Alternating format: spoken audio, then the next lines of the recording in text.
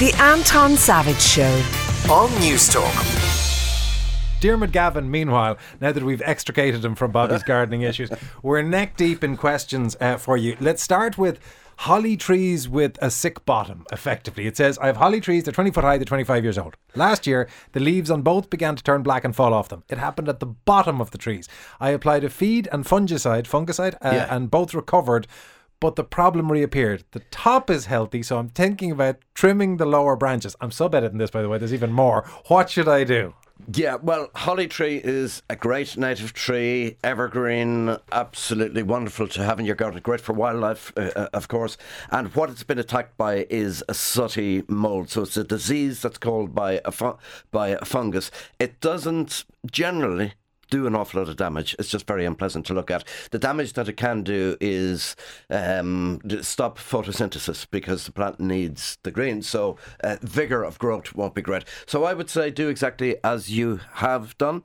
I would maybe apply more fungicide to it and just make sure it's in an area. If there's anything you can do about good air circulation around it, I would do that, and the feeding. And a mulch for any of these plants. An awful lot of trees and shrubs, we tend to forget them about in terms of feeding them because they're not the vigorous, very flowering or productive plants, but a mulch of something good around the base. Well, that was the thing that amazed me. A friend of mine who was a gardener said to me recently, that you just need to give that hedge a good feed. And I remember thinking, you feed hedges? Yes, yeah. It's a plant, it's a productive plant, and at various times of the year it'll be exhausted. So a good, well-balanced feed, and also a mulch around the base with any plant is going to keep the weeds down. If you weed before, get the hoe out.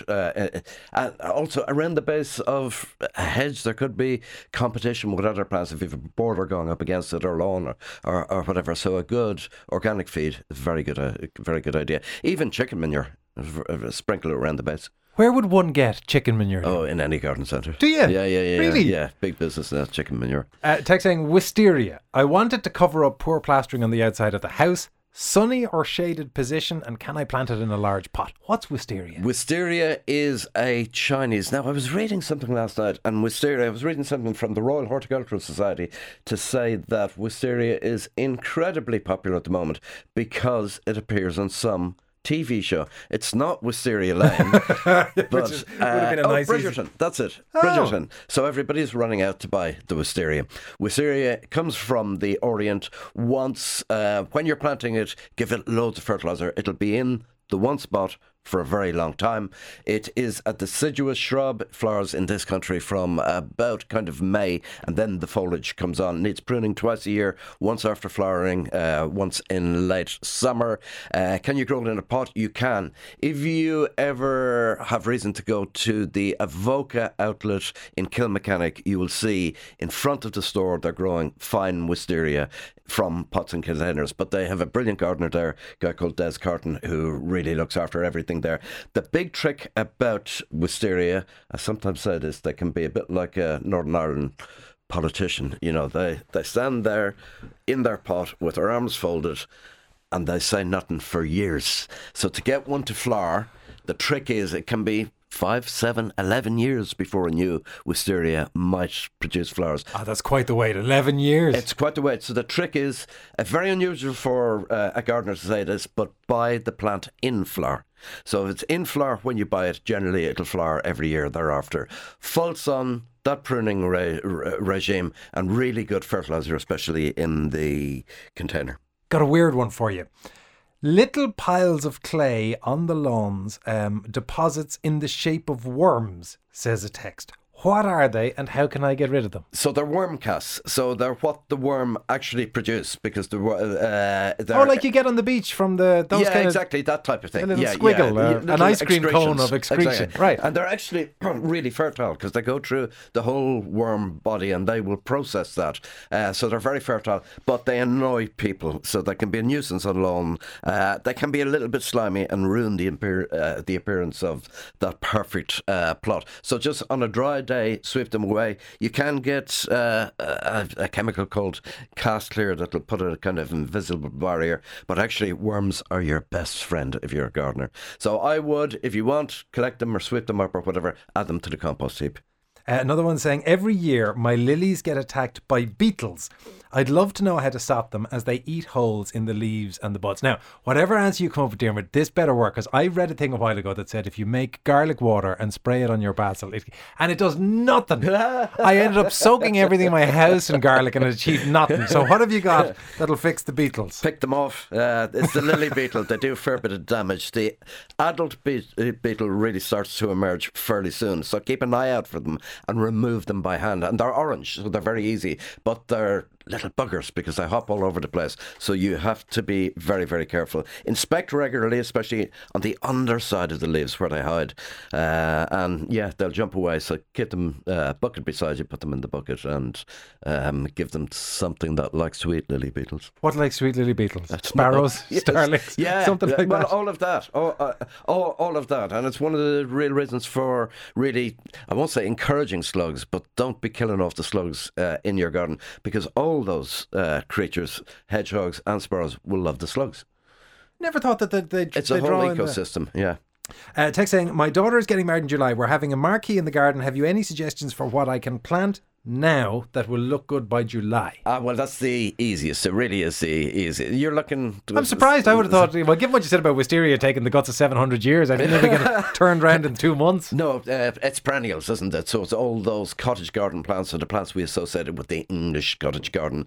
So things that you can plant now, dahlias, salvias, achilleas, delphiniums, penstemons, hemerocallis, any of those are going to look really good. Or the other thing, especially if you wanted to make a posy, for the bride yourself, sweet pea. They'll be flowering by July if you plant them around now.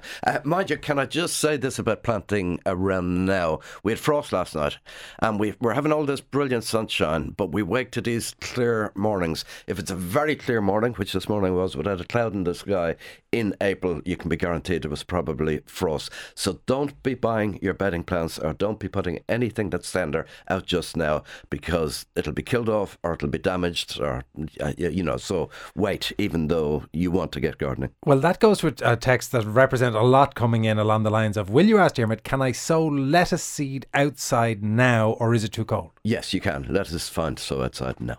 Yep. What if you see in the weather forecast that there is a frost coming out and you have made the decision to go outside? Duvets, does any of that work? Blankets. Does it really work? Yeah, it does. Blanket. And there's this thing called horticultural fleece. And I saw a brilliant, she's a lecturer in the Botanic, or in Waterford DIT. Cara Daly is her name, Dr. Cara Daly.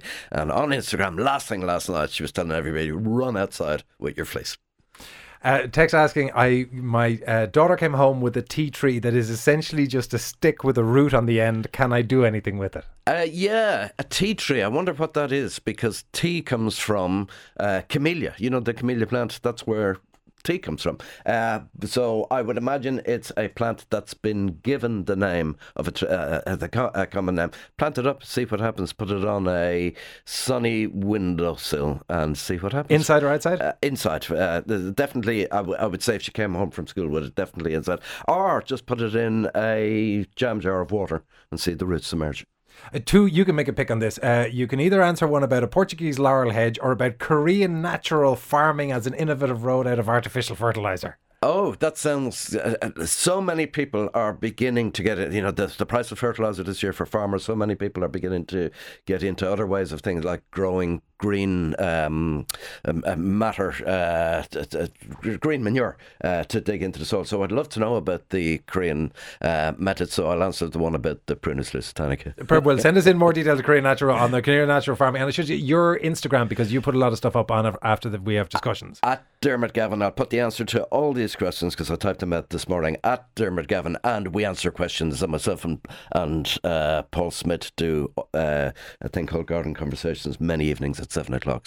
So the other one then, Portuguese laurel hedge, it was better when it went in 2 years ago. It's 500 millimetres tall at the moment, a good bit of grass around the base. Do I need to get rid of the grass? And if so, what do I use to get rid of it without damaging exactly the hedge? What we said with a good mulch. A good mulch, good feed, good mulch, good watering. Diarmuid, as always, you are a wonderful man. That is Diarmuid Gavin.